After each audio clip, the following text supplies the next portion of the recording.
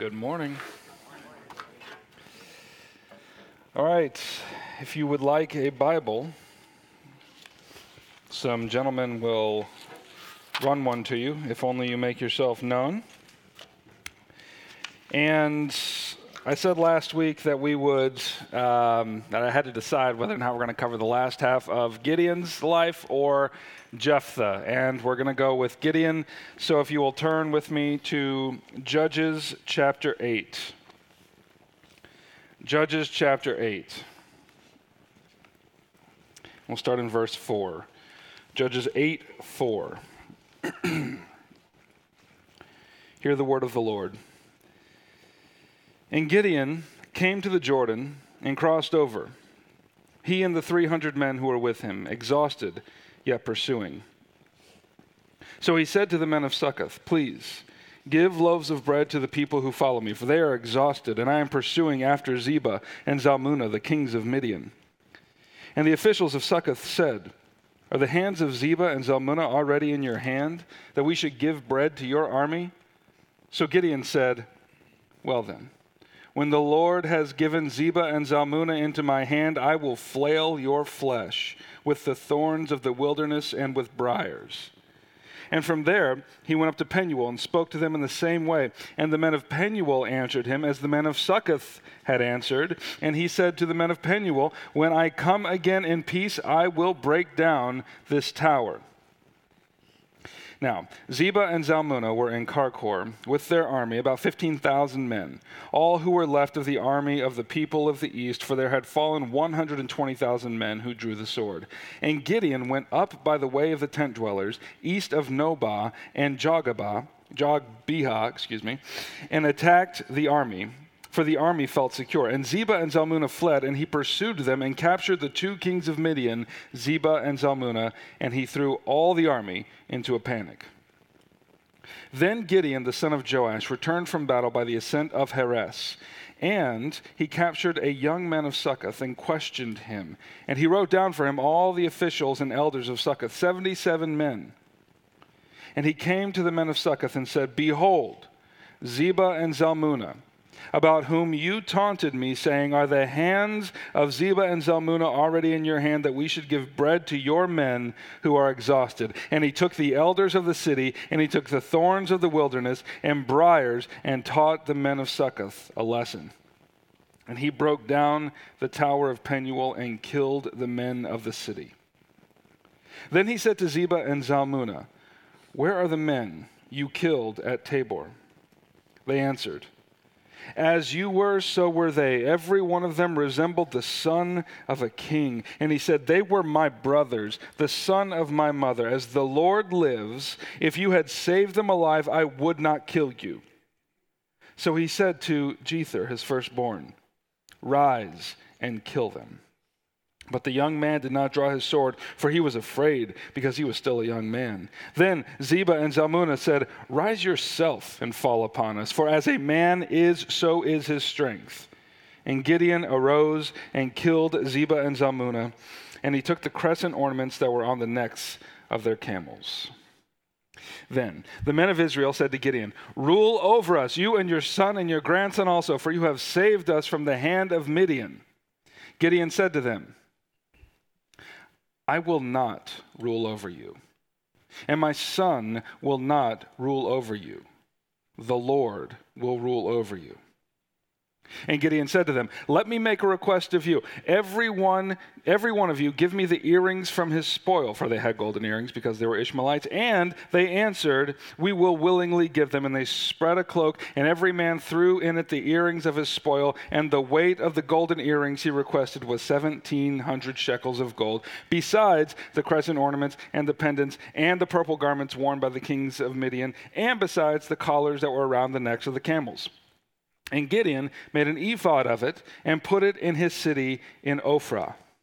And all Israel whored after it there. And it became a snare to Gideon and to his family.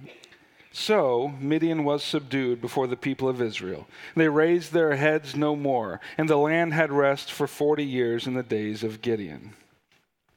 Jerubbaal, the son of Joash, went and lived in his own house.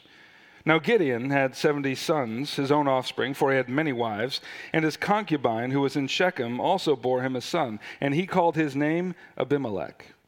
And Gideon, the son of Joash, died in a good old age, and was buried in the tomb of Joash his father at Ophrah of the Abiezrites. As soon as Gideon died, the people of Israel turned again and whored after the Baals, and made Baal-berith their god. And the people of Israel did not remember the Lord their God, who had delivered them on every side from the hand of all their enemies. And they did not show steadfast love to the family of Jerubbaal, that is Gideon, in return for all the good he had done to Israel. This is the word of the Lord. Let's pray.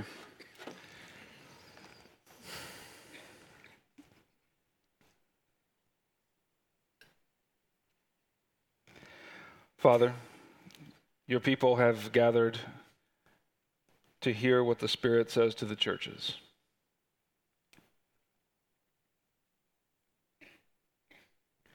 And we long to hear what the Spirit says to the churches.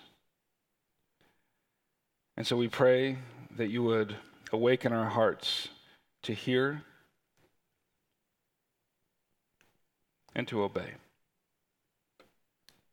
Grant me the clarity and the power that I need so that I'm not up here as just a tinkling cymbal, making so much noise. We love you, Father. We pray this in Jesus' name. Amen. Okay, so we've been working through the book of Judges. And what we've been saying is that this book, as it is written, is intended to work on two levels in God's people. Number one, it is intended to be sort of an anti-exemplar narrative, showing us these really bad guys and warning us not to be like them, lest our lives go down in a spiral. The second way it's supposed to work in us is to make us look at these really awful people and how they led Israel, and in many cases led Israel astray, and make us marvel at the way God uses these crooked instruments to write straight the beautiful words of his redemptive story. So last week we considered the first half of Gideon's life. This week we're going to consider the last half. And we're going to look at Gideon through the same lens this week as we did last week, namely his relationship with the word of the Lord. And last week we saw the Lord speaking to Gideon, and he said, God says, I will deliver my people from the oppression of the Midianites by your hand. And Gideon's relationship with this word of the Lord was fear and reluctance, if you'll recall, and manipulation to God. But by and large, Gideon obeyed, and he fought with courage, and he delivered God's people from the hand of the Midianites. And I wish that the story ended there. Oh, I wish that the story ended there. Because if it ended there, we could praise Gideon for his faithfulness, even though it had to be wrenched out of him like a tooth from a jaw. But that is not where the story ends. In fact, there's something very peculiar about the word of the Lord in the Gideon story. I don't know if you've read the whole book, but there's no other judge in which God says, there's more words of the Lord pouring out of God's mouth than in Gideon's story. If you read the whole thing, it's very surprising because with Gideon, God is positively chatty. If you took a red pen and you circled all the words that came out of God's mouth to his judges, you would have one or two in Ehud and in Samson and the ones that surrounded. Then you get that Gideon, and it's like you run out of ink. It's everywhere. God speaks, and he speaks more, and he gives more words to Gideon. And what's interesting is that we have Gideon's story in chapters 6 through 8 of Judges. And in chapter 6, red lines everywhere. Chapter 7, red lines all over the place. But then you get to chapter 8, and God is silent. There's nothing. So after Gideon wins the battle against the Midianites, which is what all the red lines were instructing him to do, we have no more words of the Lord to Gideon. And this is not an accident. The writer of the book of Judges is trying to help us understand in no uncertain terms that all that occurs in chapter 8 is Gideon's behavior beyond the word of the Lord. He has gone beyond it. So last week we saw how Gideon responded within the bounds of the word of the Lord. He's fearful, he's reluctant, but he's obedient. And now we're going to see Gideon as he responds and steps beyond the word of the Lord, namely a prideful disobedience. And he does this in mainly three ways. Number one, a prideful disobedience through personal vengeance. Number two, an rejecting of kingship. I'll explain what that means. And number three, leading Israel finally into idolatry. So let's begin with the first one, personal vengeance. He goes beyond the word of the Lord. The first thing Gideon does when he steps outside the revealed word of the Lord is to take vengeance on his enemies. Now remember what God's word was to Gideon with regards to Israel's enemies. Back in chapter 7, verse 9. Arise, go down against the camp, for I have given it into your hand. God could not have been clearer. Go destroy the camp of the Midianites. Gideon, of course, does this, and because the Spirit rushes upon him. But you'll recall that in our text that we just read, that Gideon goes beyond this, just destroying the camp, to exact personal revenge. No longer is Gideon that fearful, trembling, reluctant deliverer that we saw in the beginning of his life. Now he is angry and vengeful, and he feels powerful.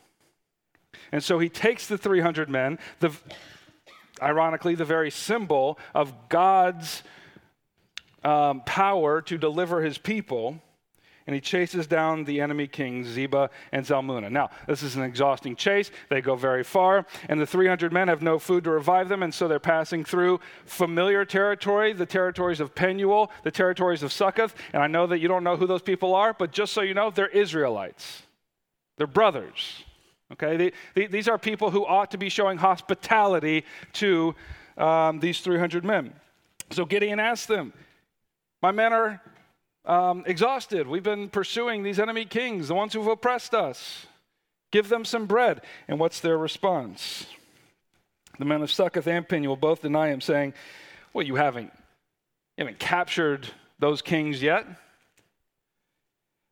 We're not going to put ourselves in a bad position with them in the case that you fail. So, no bread. And Gideon is furious. To the Succothites, if you remember, he promises that he will come back and flail their flesh with the thorns of the field.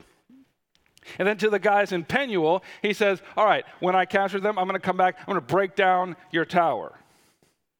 Okay, so sure enough, Gideon captures Zebah and Zalmunna, the enemy kings, and surprisingly, he doesn't kill them. Why doesn't he kill them? Because he binds them and brings them back to Succoth and Penuel, and he says, hey guys, remember when you wouldn't give me and my men bread because the Midianite kings were not in my hands yet? Well, here they are. And it says that Gideon kept his promises. He destroyed the Tower of Penuel, but he went further. Not only did he destroy the Tower of Penuel, he killed all their men. Okay, then he goes to Succoth, and he thrashes those men's bodies until they are bloody with the thorns of the field. And then he goes ahead and executes Zebah and Zalmunna. And I'm like, this doesn't even feel like the Bible. This feels like the Godfather. This is insane. Gideon, what is going on? No words from the Lord here. And it shouldn't surprise us. We look at this and we go, Gideon, like, how can this be? What are you doing? I mean, it shouldn't surprise us because we saw something last week that indicated this direction. Do you remember when Gideon instructed his men before attacking the Midianite camp that when they went up, they were supposed to shout something? And what were they supposed to shout? For the Lord and for Gideon. Oh, what?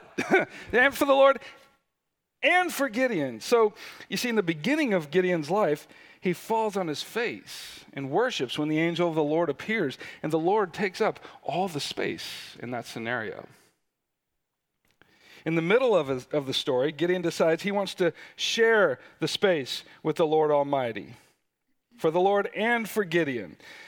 But at the end, Gideon decides he wants to take up all the space. And it is surprising to me.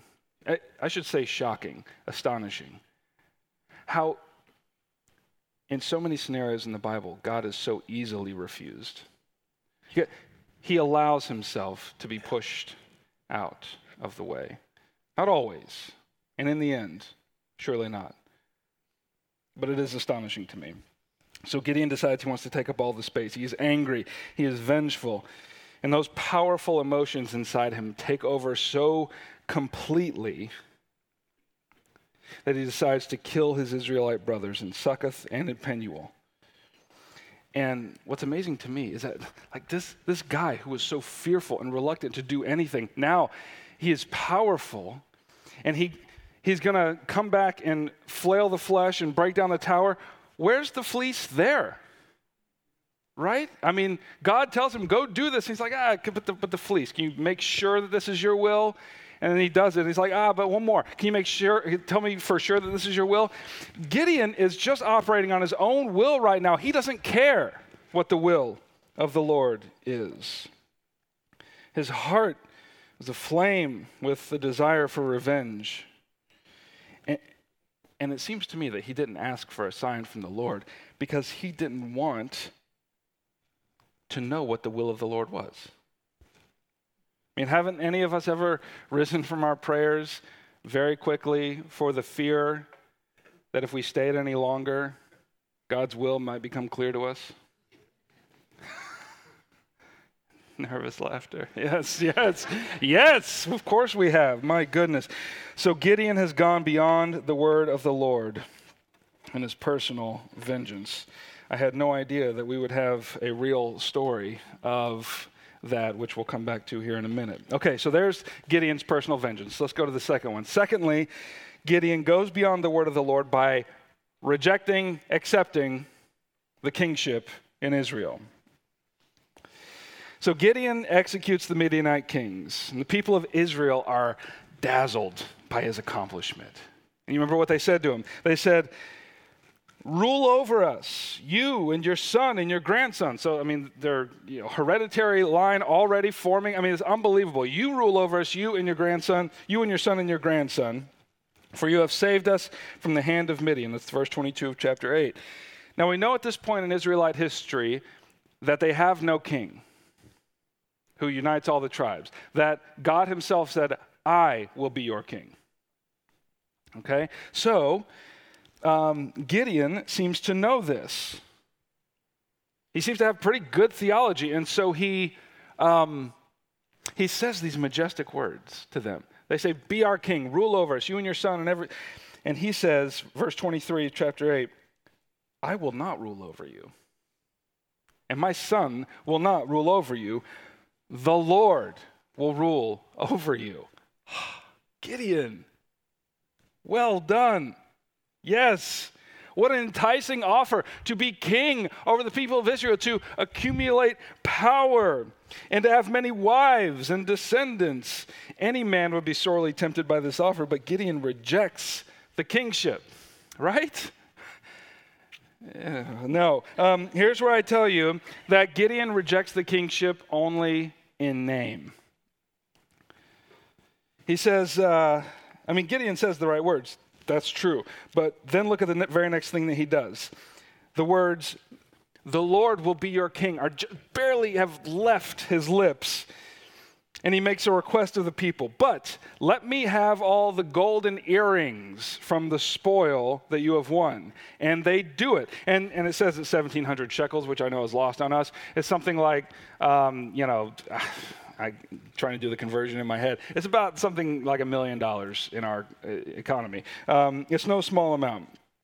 And it's a huge amount of gold, enough that we'll see he builds a huge statue out of it later, but we'll get to that in a minute. And then it says that he also kept the purple robes of royalty that he took from the Midianite kings and the symbols of power from around their camels' necks. And not only that, it says that Gideon did, what did he do with all that? He created an ephod, which we'll talk about in a moment. Lots of things we're going to talk about in a moment. Just hold on. And then the point is he made this ephod and he set it up at Ophrah. Now, what's the significance of Ophrah? Well, it's Gideon's hometown. We see that in chapter 6. He sets up an instrument of national power in his hometown, which tells us that aside from gathering huge amounts of wealth and keeping the purple robes of the kings and the symbols of a kingly authority from around the other kings' camels' necks, he is also consolidating political power for himself. And then at the end of the story, it said that he had many wives and many sons and a concubine, and that means that he may have rejected the title of king, but he sure is acting exactly like a king. Now, in our context, what Gideon is doing is largely lost on us. We don't have kings. We don't know what they acted like, so maybe it would help to see this in our own context. I recently heard that Dwayne "The Rock" Johnson is going to run for president in some future election. And wouldn't America be pleased to have Dwayne "The Rock" Johnson run for president? But what if the candidacy season started and Dwayne "The Rock" Johnson said, I'm sorry, I know you all want me to be president, but I'm not going to run for president. But I would like to move into the White House, and I would like to work in the Oval Office. I would like to be the commander-in-chief of the armed forces, and I would like to have veto power over any congressional bills that came through. And we'd be like, Dwayne "The Rock" Johnson. That's being the president. Just because you don't say it, that doesn't mean you're not it. Okay, I don't know if that's going to happen. We'll see. But this is exactly what Gideon's doing. He rejects Dwayne. He rejects the name of king, but accepts all the trappings of the king. Let me say that one more time. He rejects the name of king, but accepts all the trappings of the king. So Gideon has gone beyond the word of the Lord. And then thirdly, he does it a third way, namely in the establishment of idol worship in Israel. So I want to bring you back to the beginning of Gideon's ministry. And this is a little episode that we skipped over in the first week, and I want to bring it back to your attention now. It's in Judges chapter 6, verses 25 through 27. Judges 6, 25 through 27. And it says this. That night the Lord said to him, Gideon, take your father's bull and the second bull, 7 years old, and pull down the altar of Baal that your father has, and cut down the Asherah that is beside it, and build an altar to the Lord your God on top of the stronghold there with stones laid in due order. Then take the second bull and offer it as a burnt offering with the wood of the Asherah that you shall cut down. So Gideon took 10 men of his servants and did as the Lord told him. But because he was too afraid of his family and the men of the town to do it by day, he did it by night. So the first event in Gideon's ministry is to destroy the idolatrous altar to Baal that is in his family's home and cut down the idolatrous Asherah pole, which is next to it, and erect an altar to the Lord there.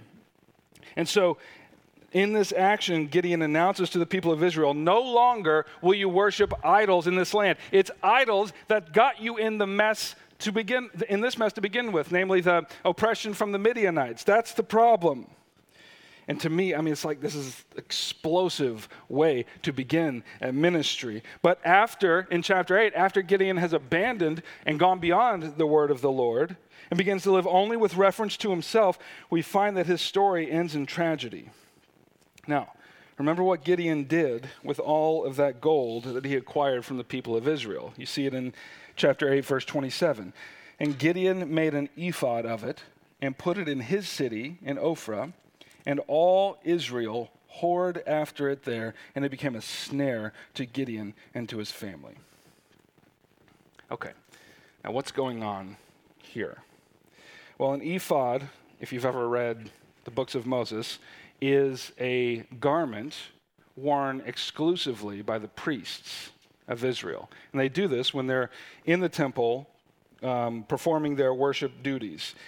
And if you've read the commentaries on Judges, about this particular issue in Gideon's story, you get a lot of different speculations, but everyone agrees that whatever this ephod was, because how do you make it out of gold? Is like, because the ephods in the books of Moses are made out of linen. It's like all these, scholars who go deep into the minutia of Hebrew. Anyway, but the point is, nobody really knows. But we do know for sure that it either clothed an idol or itself was an idol. So how do you know that? Because the language, look at the language used to describe Israel's response to it. All Israel whored after it. That is, in the Bible, that is the universal language for idolatry, especially when it comes to the prophets. And Israel whored after it, and Gideon did it. The man who began his career by smashing Israel's idolatrous altar ends his life by setting up a new idol for Israel to whore after. And here's the tragedy. The legacy of Gideon's life is exactly nothing. Israel is in the exact same position as they were before Gideon died, came into his ministry, and after he died. They have moved nowhere. I don't know if that astonishes you as much as it astonishes me. But everything good that Gideon did, at the end of his life, he undid it. It was as if Gideon had never lived. So we see the tragedy of a man who goes beyond the word of the Lord. He ruins himself in the pursuit of personal revenge. He rejects the titles of the title of king, but accepts all the trappings of a king. And then Gideon finally leads the people he delivered from idolatry right back into idolatry. So what are we to do with all of this? What use can we make of it? Well, let's go back to God's people scattered on the banks of the Euphrates River in their Babylonian exile, because as we said before, the final form of the book of Judges was written and assembled during the period of the exile, many, many years after the events of the Judges actually took place. And imagine the tears in the people's eyes as they recount how their deliverer, Gideon, went so far beyond the word of the Lord and how he led them into the very sins for which their exile was the punishment. If I've done my job right, you're feeling some of the sadness, even just a little bit of the sadness of considering this man's life and all that it did not amount to. But notice what rises out of this sadness for God's people in exile. As they were in exile, they wrote some songs. And these were songs of lament. And one of those is Psalm 80. Psalm 80 in verse 4 says this: O Lord, God of hosts. Now see them on the banks of the river singing this. O Lord, God of hosts, how long will you be angry with your people's prayers? You have fed them with the bread of tears and given them tears to drink in full measure. You make us an object of contention for our neighbors, and our enemies laugh among themselves. But then, out of this deep and powerful anguish, we see a hope rising like a sun on the horizon. In verse 17, it says, But let your hand be on the man of your right hand, the Son of Man, whom you have made strong for yourself. Then we shall not turn back from you. Give us life, and we will call upon your name. So the heavy sobs of their bodies gave way to this deep longing. Oh, that you would send the Son of Man, the man of your right hand, to save us. And it was this prayer, as you know, that God would answer in the arrival of his Son. And it was his Son that would fulfill the longing of of all of his people. You see, Jesus, what's amazing, Jesus never went beyond the word of the Lord. Do you remember when he said, I do only what I see my Father doing? Do you remember another occasion when he said, my food is to do the will of my Father? He never went beyond the word of the Lord. And Jesus refused to exact any measure of personal vengeance. When the authorities arrested and arraigned him, Jesus didn't rise up in power and flail their flesh with the thorns of the field. Rather, he fell silent while the men went out and got the thorns of the field, twisted it into a crown, and pressed it into his flesh, not only so that they could cause him pain, but so that they could mock him for his claims to be king. And while we're on that, Gideon rejected the name of king, but accepted all the trappings of a king. Jesus, on the other hand, accepted the name of king, but rejected all of its trappings. He refused to consolidate political power, but instead he entered the world in the form of a slave. Do you remember what it says in Philippians 2? Have this mind among yourselves, which is in Christ Jesus, who, though he was in the form of God, did not count equality with God a thing to be grasped, but he emptied himself by taking the form of a servant, being born in the likeness of men. And being found in human form, he humbled himself by becoming obedient to the point of death, even death on a cross. Now remember that Gideon's legacy was to leave the people of God bereft and separated from the presence of God. But through the broken body of Jesus Christ, he has reconciled God's people to himself. And by this act established them as the dwelling place for God's own presence, namely his Spirit. So do you see him? Don't you know that Christ is your only resting place? Have you gone beyond the word of the Lord by seeking personal revenge, either in the form of bitterness or resentment, or refusing to offer forgiveness, or for crying out loud? I mean, we're not in a tribal society, but it is amazing to see that in a culture that prizes revenge, as Jay Norman just told us, here is a man who heard the good news of the gospel of Jesus Christ, and his main application was no more revenge. And he goes back to his village and he says, you have to hear the good news. You must. Is that amazing? But we're not out in personal vendettas. We don't have a culture of blood feud and that sort of thing. But we do make agreements with bitterness and resentment. We refuse to offer forgiveness. And don't you know that such a life will break your heart? It will send you into exile of soul.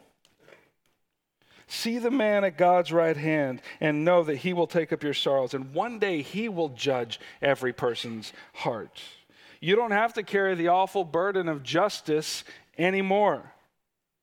Because one day the risen Christ will open his mouth and justice will break forth as the dawn. You can lay it down. It's good news. So have you gone beyond the word of the Lord by claiming to be one thing while acting another? Have you sought refuge in hypocrisy? Don't you know that such a life will break your heart and send you into exile of soul? See the man of God's right hand and know that he has freed you from your prison, and in the power of the Spirit you may walk out and be free. Or maybe you've gone beyond the word of the Lord by giving your heart to other gods. Do you pass through your life with a lie in your right hand? Such a life will break your heart and send you into exile of soul. But see the man of God's right hand who gave his life so that you may dwell in the presence of God, where you will find fullness of joy. Let's pray. Our Father,